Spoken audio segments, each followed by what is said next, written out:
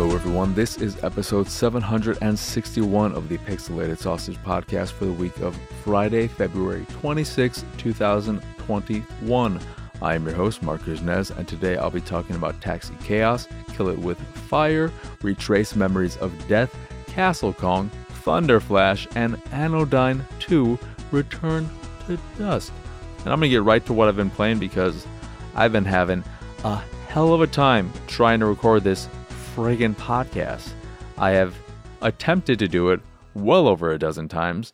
The last 3 times, including this episode, I've even talked about how I've had a hell of a time recording it and that I'd probably even have to redo it again and you wouldn't hear me talking about having a hell of a time. So hopefully 3's a charm.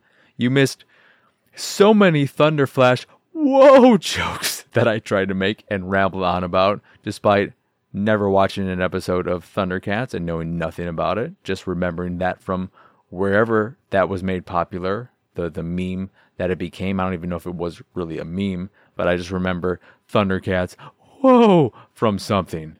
I also own the whole series, possibly, on DVD that I got from like a Big Lots or Five Below or something for $5 or below dollars. I can't remember. But I have still never watched an episode. It is, in fact, still shrink-wrapped. And it may not even be Thundercats. I may be thinking of something else. All I know is that it had a nice embossed slipcover with it. And it was a series that is of some note that I never watched and still haven't watched. I should probably put it on eBay. But does anyone actually care about Thundercats? Whoa. Come on. But before I get to what I've been playing, I do want to bring up one thing, and it is something that I said I would never, ever do, and that is buy a limited run games release.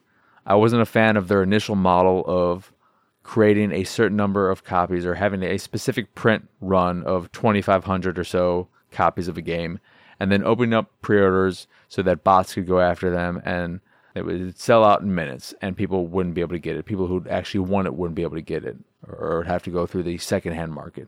I don't like that kind of shit.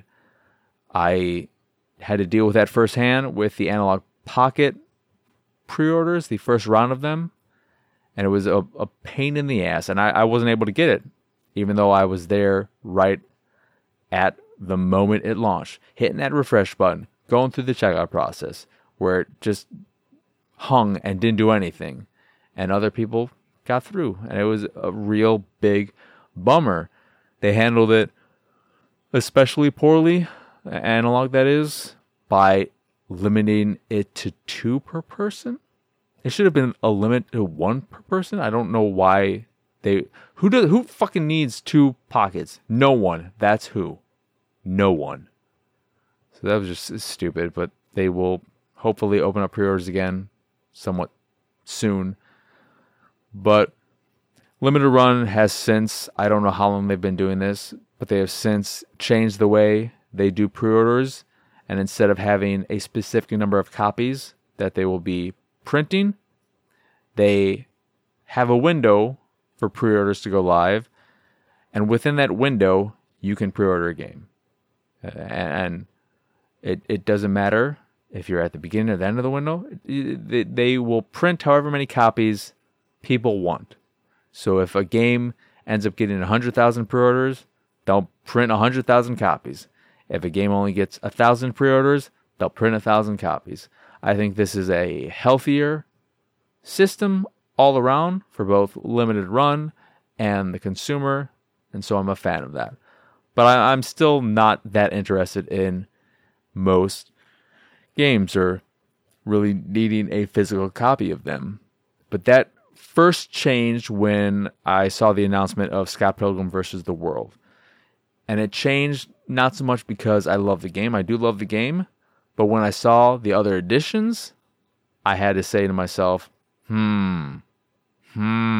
because there's a really fancy edition that comes with like this pop-up turntable thing that is really cool, but not $140 or whatever cool it is. But the middle edition, the classic edition, I believe it's called, is $55 and comes with the game, of course. And then a faux Sega Genesis case, which I'm all about. The Genesis is my favorite console of all time. I am a Sega fanboy at heart and always will be. And a copy of the soundtrack on CD, which if you wanted to get a physical copy of the soundtrack now, you'd have to spend about $75 or so on eBay, which is a lot of money for just the soundtrack. So being able to get a copy of the game along with the soundtrack and this really cool case and probably some other crap, I don't know. I'm sure there's a poster included and maybe something else. But the case and the soundtrack alone were enough to make me say, I'm going to have to actually think about this.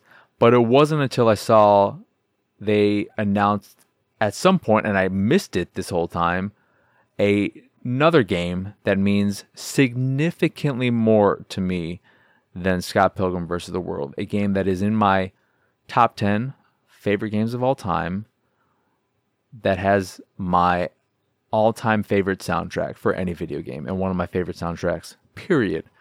And that is, of course, To the Moon.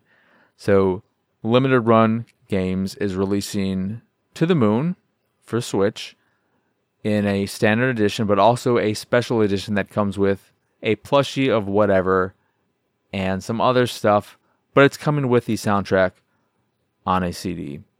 A soundtrack that up until this point has never been available physically to my knowledge. Maybe on vinyl, but I don't care about vinyl. I want a soundtrack that is practical, and I will actually use a CD and listen to a CD. Vinyl's cool. More power to you if you collect it. Great. I used to collect vinyl, but then I never ended up getting a turntable and playing any of them, so I got rid of all my vinyl, and I've been much happier since. I didn't have that much, but I bought basically singles. 45s are called, right? I don't know, because I'm not into that whole culture. But when I saw that was a thing, I couldn't say no anymore. I had to go back on my promise to myself that I would never ever buy a limited run games release, and I pre-ordered To the Moon. And since I was doing that, I said to myself, well, might as well just get Scott Pilgrim vs. the World. So that happened. I still don't feel that great about it, but To the Moon is such a special game to me, and I'm a big fan of physical soundtracks, CD soundtracks. They are something I really love for things that I do love, and I love Anamanaguchi's soundtrack for Scott Pilgrim, but for To the Moon, it is a very special soundtrack for me. I've said it in the past before. If I ever got married, I would want to have our first dance be to the Moon, the ending piano version. And when I say I would want it to be, it would have to be. If my partner would not be willing to dance with me to that song, then we're immediately getting divorced. Because that's just got to happen. It has to happen. It's that special to me. So I'm excited while also feeling a little bit icky at the same time. But that's enough about that. However, speaking of Scott Pilgrim vs. the World, I have decided to play for Attack the Backlog next, which isn't a series called Attack the Backlog Next, but the next game I'm going to be playing is River City Ransom, because I've never played that, and I probably should, given how much I love Scott Pilgrim vs. the World. So that should be fun, and it'll be a short game. I am continuing to add to my cushion. I should, by the end of this weekend, have 5 months in the bank worth of episodes, but I do want to get to the year. I want to get to that year mark.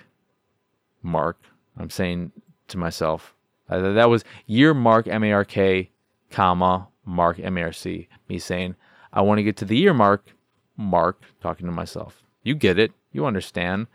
You don't get it? Okay, I'm sorry. But anywho, let's just get on to what I've been playing, because I'm just dying here, and I want to finish this. I don't want to podcast anymore. I am hating this so much. But Taxi Chaos is available on Xbox, Switch, and PlayStation. I played it on Xbox, and it is Crazy Taxi without being Crazy Taxi. And that is very true, not just in name, but in the sense that it lacks the personality and the character that Crazy Taxi had. But it is very much so a Crazy Taxi game. And it's fine. If you love Crazy Taxi and you're itching for a game like that, it is the best you can do on all platforms except Xbox. If you own an Xbox, whether that be a 360 you still have hooked up, or an Xbox One, a Series console, you can play Crazy Taxi, the Xbox Live Arcade version, on 360, of course, natively, or via backward compatibility on any of the later consoles. It is still a lot of fun. Of course, it's missing the licensed music and locations, but it is still mechanically so much fun.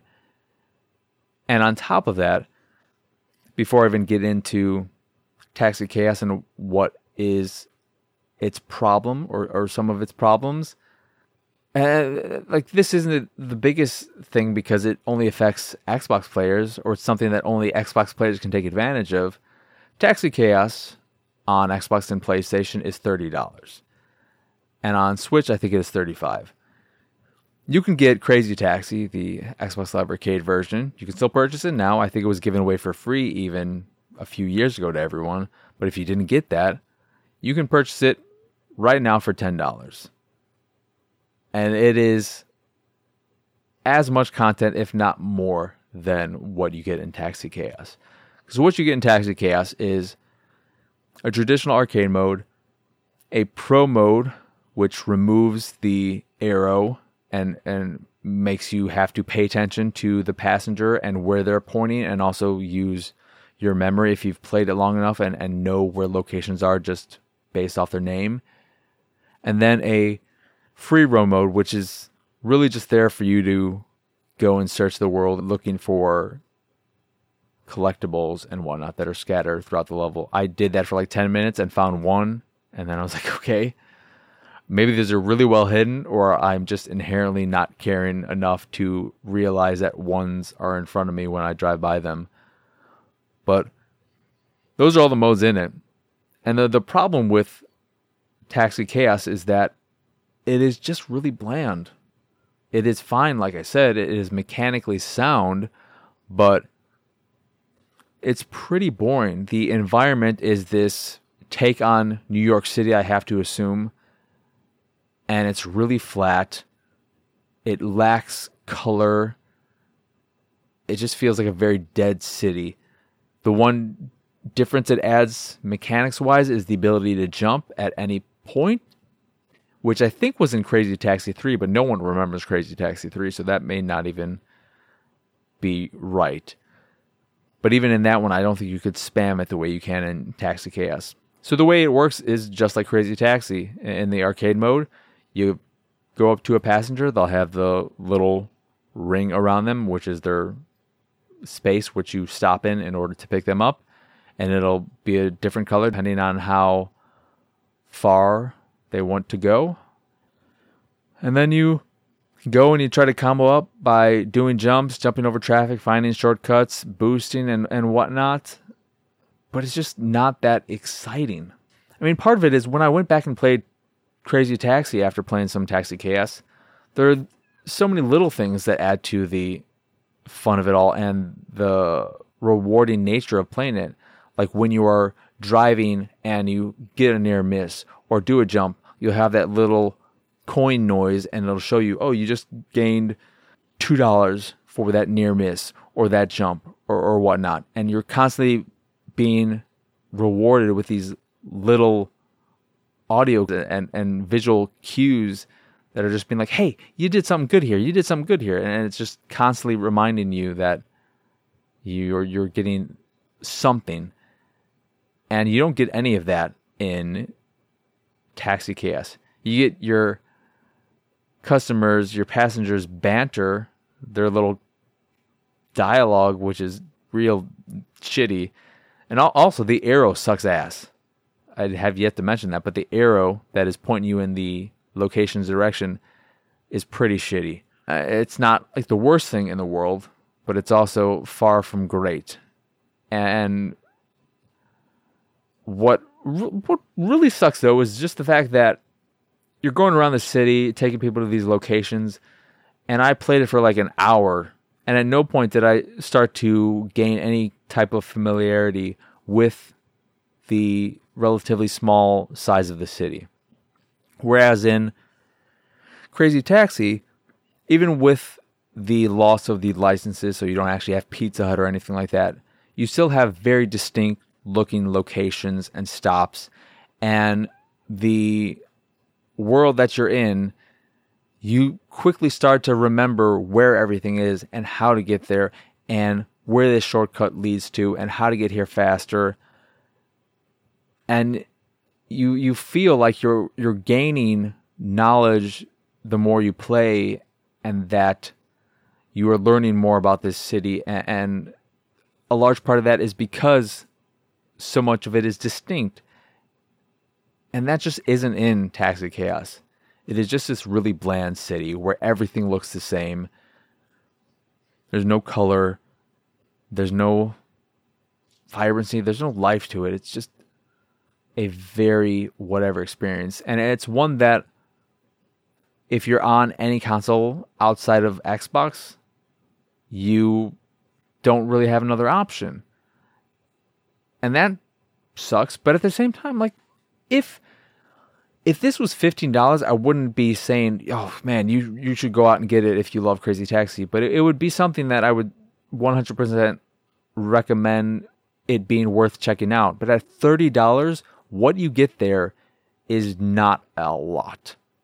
Like I said, you get the basic arcade mode, which has you picking up passengers and taking them to their locations with the arrow guiding you along the way. And then you have your pro mode, or whatever it's called, which is the same thing without the arrow. And you just have to go off of your memory of the area or paying attention to them, which I find to be somewhat troublesome.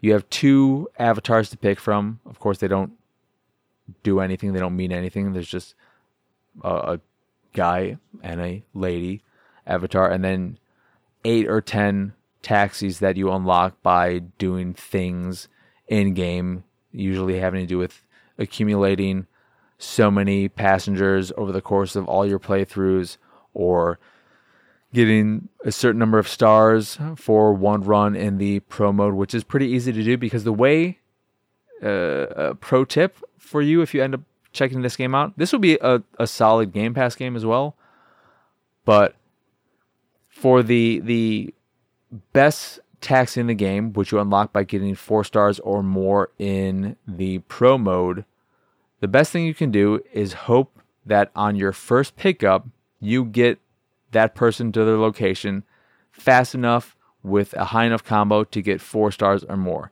And then all you have to do is not pick up anyone else.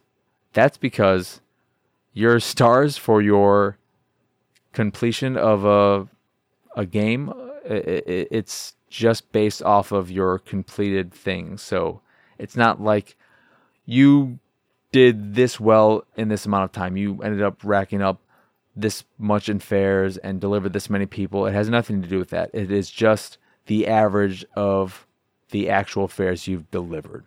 So don't stress out about it too much. Just do that and you'll be good. I think you can even pick up somebody and then not deliver them, and then that just doesn't even count. So that is a pro tip for getting that taxi, which is the best in the game in terms of its stats, because that's the only way you can change the stats in the game. But yeah, Taxi Chaos was a bit of a bummer. I wasn't expecting a lot out of it, and even then I was a little bit disappointed. It's really responsive. It's almost too responsive, and how easy it is to control. You don't have to worry about braking at all during turns.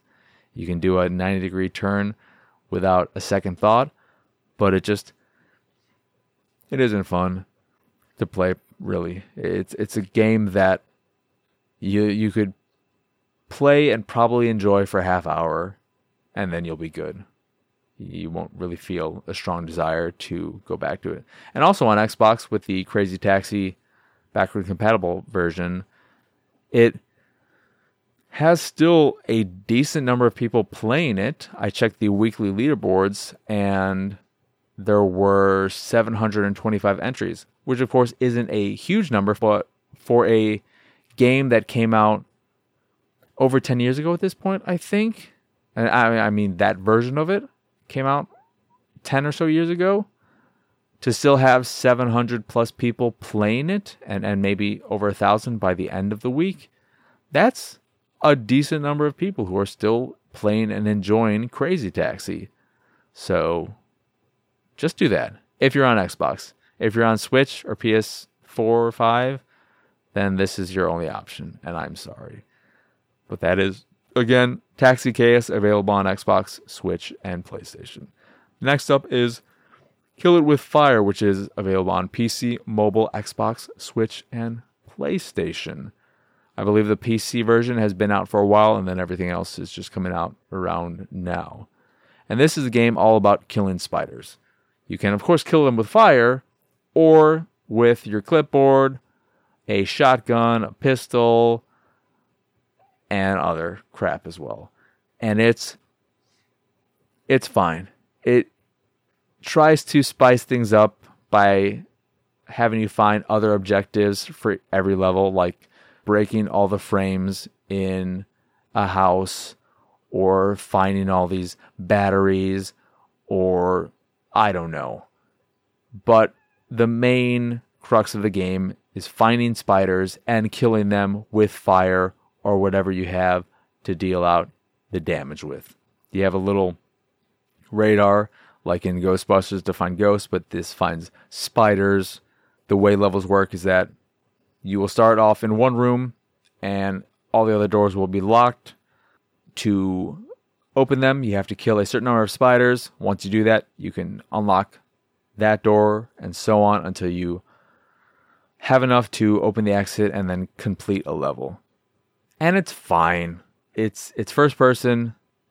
It's got really simplistic visuals that look okay. They're good for what the game is, because I would not want to be playing a game where I'm having realistic spiders jumping in my face, because there are various types of spiders. Jumping spiders, those nasty little white spiders, these big red, black spiders that explode and then a bunch of little spiders come out of them, which I really don't like. And if that was realistic, I'd fucking throw my controller at the TV, because I don't like spiders unless they're in eight-legged freaks. I'll take those realistic-ish spiders. I love that movie, which doesn't make any sense. But that's all you're really doing. You're shooting them, smacking them with your clipboard, lighting them on fire. I found C4 in a level, and then I was blowing things up. It's ridiculous and over the top, and kind of funny. It's physics-based too as well. You can pick up objects, you can throw them. I wish you could throw things harder so they could throw them at spiders, but you can only kind of just toss things pretty much. But it's okay. It's a gag game, and it's competent. It works, but at the same time, it is just what it is, a gag game about killing spiders. And I played it for an hour or so, and I don't feel a strong drive to keep playing it. There's not much there to motivate you to want to keep going back to kill these spiders. Unless you really, really like killing spiders. I'm indifferent. I'd rather they just leave me alone and never come within my cone of vision. If I don't see a spider, I'm cool. You can live your life. But if you get in my fucking face, I'm going to have to find a way to kill you without touching you, because I don't like it. And if I see you in my bedroom and then I go off to find something to kill you with and I come back and you're gone, I can't sleep in that room anymore. I don't like it. Bastard spiders, just leave me alone. Anywho, that is, again, Kill It With Fire, available on PC, mobile, Xbox, Switch, and PlayStation. See, I'm trying to be more aware of what I'm talking about and remembering to tell you the names at the top and the end of each discussion. along with where they are available, because I never looked that up. So hopefully you actually like me doing this and you're not annoyed by me repeatedly saying the name and the platforms it's on. But I'm going to keep doing it. Again, with Retrace Memories of Death, which is on Xbox, Switch, and PlayStation. I played it on Xbox.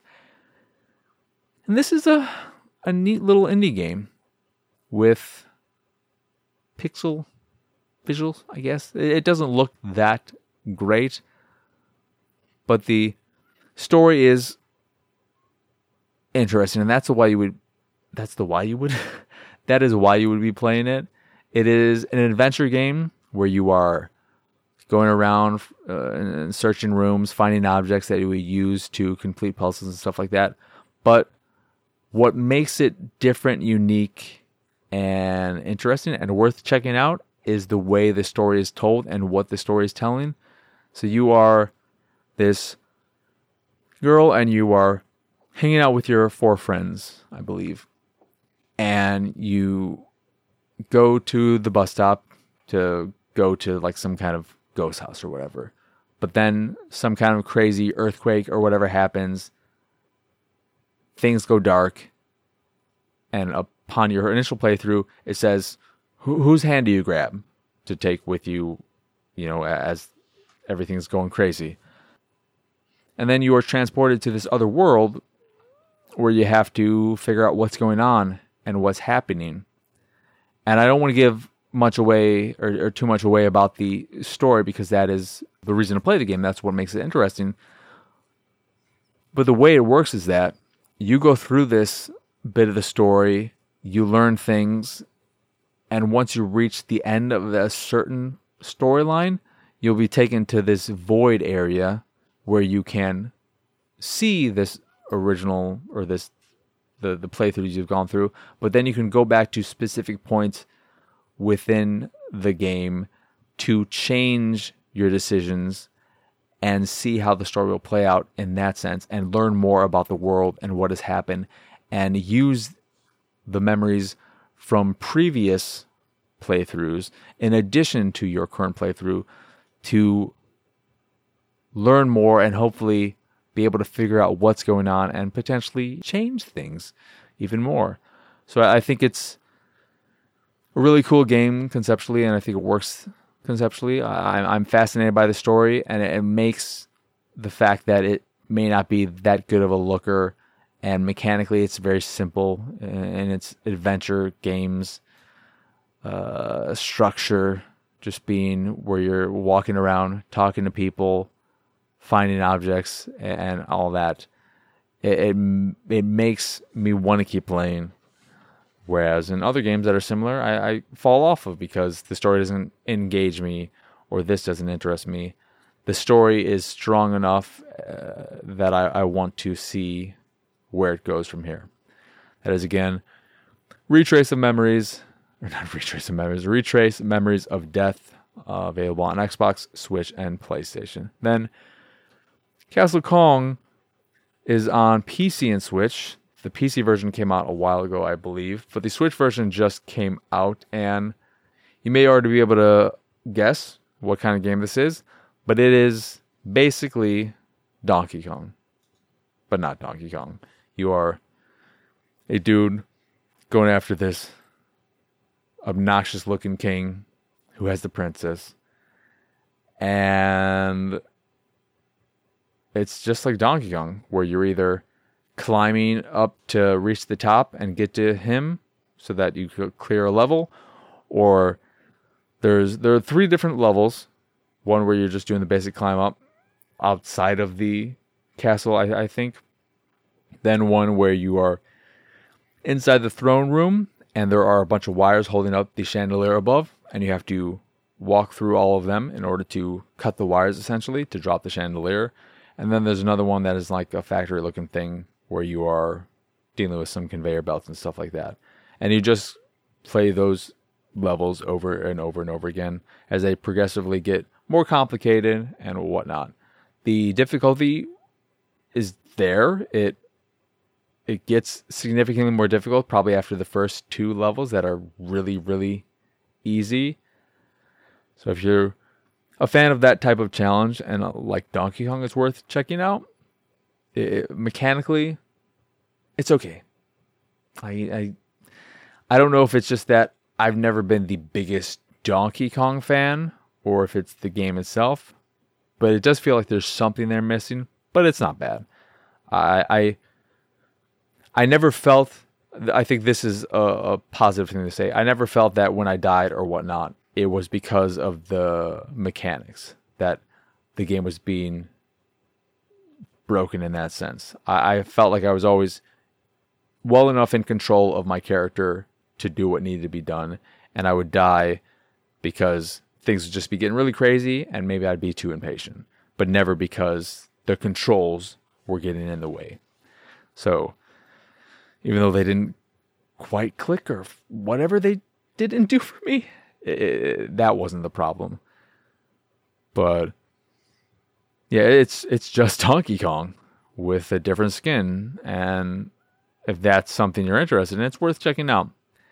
There's also a tournament going on that I was asked to talk about, because I did get a code for this, as I did with the other games, but it is starting with, or it's starting on the 25th, which would be yesterday when the game officially launched on the Switch, and goes through May 25th. So you've got 3 months to tackle this, to try your hand at it if you end up picking up the game.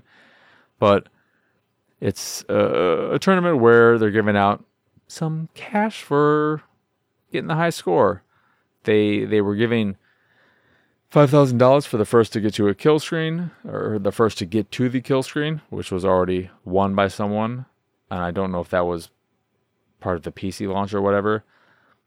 But for the highest score, you can get $1,250. And then the second highest score, all the way through the 10th highest score, get some amount of money, which is cool, you know? It give you a reason to check it out, maybe. If you like that kind of competition, if you have a competitive drive in you. But it's a solid take on Donkey Kong. So if you really like that game, I think it's absolutely worth checking out. If you don't like Donkey Kong, do not check out Castle Kong at all. But if you like Donkey Kong, check it out. I think that is the clearest thing. If you've never played Donkey Kong, who are you? Is Donkey Kong available in the Nintendo Switch Online service? If it is, check that out if you are a member. And if you are like, yeah, I like this, you could just say, I'm just going to keep playing this instead. Or you could pick up Castle Kong.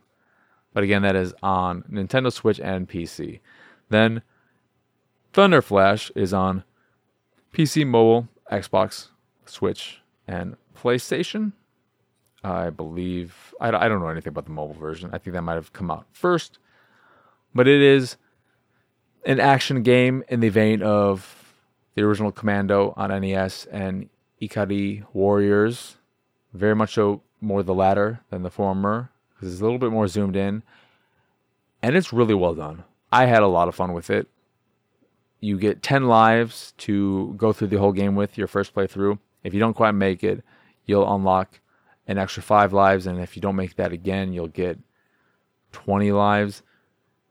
I just missed out on completing it with the 10 lives, so I'll be able to complete it with the 15. But you have your stages that are broken up into 4 or so areas, and then a boss fight. And it's just really well done. It feels pretty good. The only thing I wish it had, and I'm guessing it doesn't have this, to be faithful to the games it is inspired by. It's so clearly inspired by, because I don't remember how those games worked, but I would assume, given how few buttons you had, that you wouldn't have this option. But I wish you could strafe.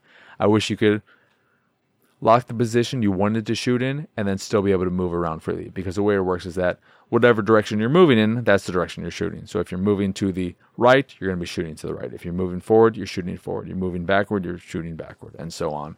And diagonals as well. And I just wish I could lock in where I'm aiming and then move around, because I think it would make the game, maybe it would just make the game too easy, and that's why they didn't want to do it. Because there are plenty of times where I'd get in situations where I missed shooting someone because of that setup, and I would take damage that I wouldn't otherwise if I could lock in my positioning. So that's the only thing that I wish was different to make it a more overall enjoyable experience for me. But there could be other people who would say, no, that's not how it's supposed to be. But I don't care how it's supposed to be. That's how I want it to be. But it's a really fun game, and it is a Raw Out Like a Games joint. So this isn't always the case, as I'll mention with the next one. But I'm pretty sure it's only $5, and it's well worth it if you like those games. You'll get an hour of enjoyment out of it, or less if you complete it the first time. But you can replay it, of course.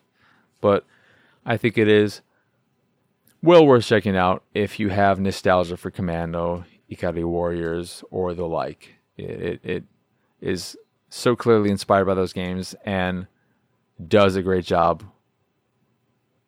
trying to be one of them. So there is that. And then the last game I'm going to talk about is Anodyne 2 Return to Dust, which is available on PC, Xbox, Switch, and PlayStation. I played it on Xbox. It is a sequel to Anodyne, which I never played, and they even start off the game with this little note from the developers, because it was made by 2 people in like a year and a half, which is impressive. But it says stuff along the lines of, thank you for checking out our game. If you never played Anodyne, this is a sequel in a way and has some ties to it, but it is very much its own thing, and you don't need to play it. So don't worry if you've never played Anodyne. You don't need it. But this is another Rada Laika Games collab. I don't know, because I think it's published by different people on different platforms. It is $20. There's a launch discount, at least on Xbox, for $16 right now. And visually, this is another game that, like Retrace, Memories of Death, I don't want to spoil too much about. But the way it's set up is that the quote-unquote main game is set up like a old-school 3D platform. And visually, it looks like a PlayStation 1 era game. It's very polygonal. There seems to be a blurry filter on it, which I don't know how I feel about it, but I'm not overly fond of it. It's not bad. It's just, it's blurry. And blurry is a weird thing to look at. And that whole thing works well. I think it's a competent 3D platformer. But when you're in that space, you're going around and talking to people. I don't know if you really call them people. You're talking to beings. And you can enter their mind, their soul, their being, which initiates this very short little minigame type of thing where you are pushing the directional pad in one of 4 directions, as you do, in correlation to the colors that are coming at you, which was a little mind-breaking at first because they were the colors of on Xbox, and I'm assuming they would be different on different platforms, or maybe they wouldn't. But when playing on Xbox, they are the colors of the face buttons. So down is A, left is X, right is B, and up would be Y. But you don't press those buttons. You don't press the colored buttons. You press the D-pad. And it was just this weird thing of wanting to press the buttons that are associated with those colors instead of the D-pad. But I quickly got accustomed to it and started doing them perfectly without any errors. But you play that very brief 30-second or so minigame to enter their mind, and then it becomes this 16-bit-esque top-down action-adventure game for the period of which you're in their brain, their whatever. And you have a little vacuum with you. That is a very puzzle-centric section where you are going through. You get to a room and you have to figure out how to clear it, whether that be by going through and sucking up this one enemy that is in your way while avoiding these other ones that will explode. And if they explode upon contact, they will bring up barriers that are in the way of progressing to the next room, or having an enemy that is shooting at you and navigating around a space so that you can get behind an object that needs to be destroyed and having them shoot it for you, and so on. And it works well. But the real reason why it is so engaging and interesting is because visually it does stand out with its PlayStation 1 visuals, and then the 16-bit, the variation between it all. But more so than that, the story it is telling, which, having not played Psychonauts, seems to be reminiscent of Psychonauts, and just the whole jumping into people's brains. But you have this overarching story, and then with each character who you jump into, you have their own personal little story, which can range from very basic and simple to more deep and not exactly profound, but something that will let you think about things. And I think it's a solid little game that's worth at least checking out and looking more into, because it surprised me. I didn't know quite what to make of it. And I think the biggest problem with it is that visually, in motion, I guess I don't mind the blurriness, but I think in screenshots and stills, it looks especially bad. I remember when I first saw the game pop up on the store, I looked at the screens for it and I was like, ugh, what is this? What is this filter I'm looking at? And to that extent, I still kind of feel that way. But the game is interesting enough to make me overcome that, to not really care per se. But it's something worth checking out, because it's trying different things. It's unique, and that is something I always appreciate.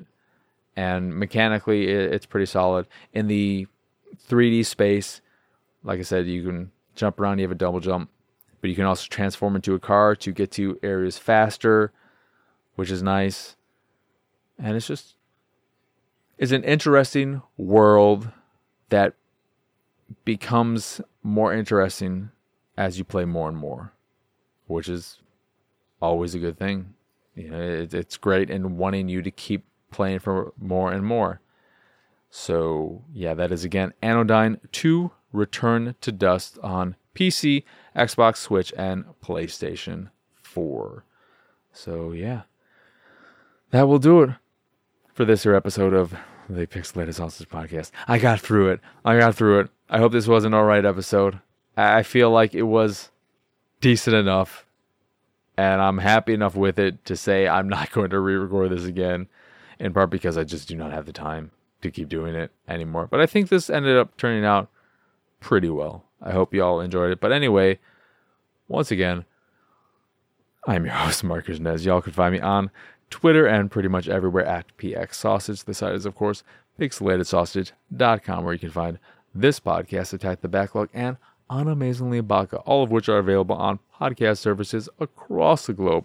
You can also go over to youtube.com/pixelatedsausage to check out Attack the Backlog there, which I highly recommend, along with the audio for Anime-zing if you just prefer consuming audio there, but there's no video really to go along with that. And if you do go over to YouTube, or have been for other things, I would greatly appreciate it if you subscribed if you haven't already, and liked videos when you watch them, because it does help with their whole algorithm and stuff. Comment on things, even if it's some basic ass comment, but just show that you are there in more than just your view. It would be greatly appreciated if you could do that. If you can't, if you don't want to, that's fine. No biggie. But I would appreciate that.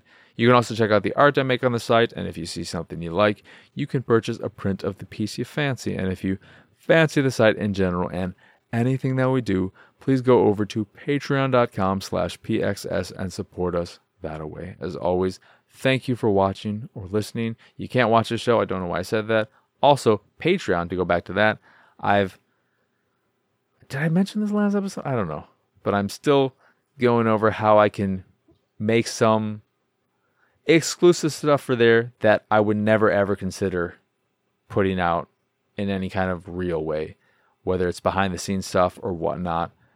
So maybe that'll give you some incentive to actually join the Patreon if you haven't already, which is most of you. No biggie there either. Anywho, that is it. That is all. Thank you again for listening, and I hope you have a wonderful, wonderful rest of your day, a lovely weekend, and a wonderful, wonderful week until I talk to you again next Friday. So, adios, everyone. Bye. You know, it's really funny that I forgot to press record and it's supposed to recording, but it's recording, so I'm good. Bye.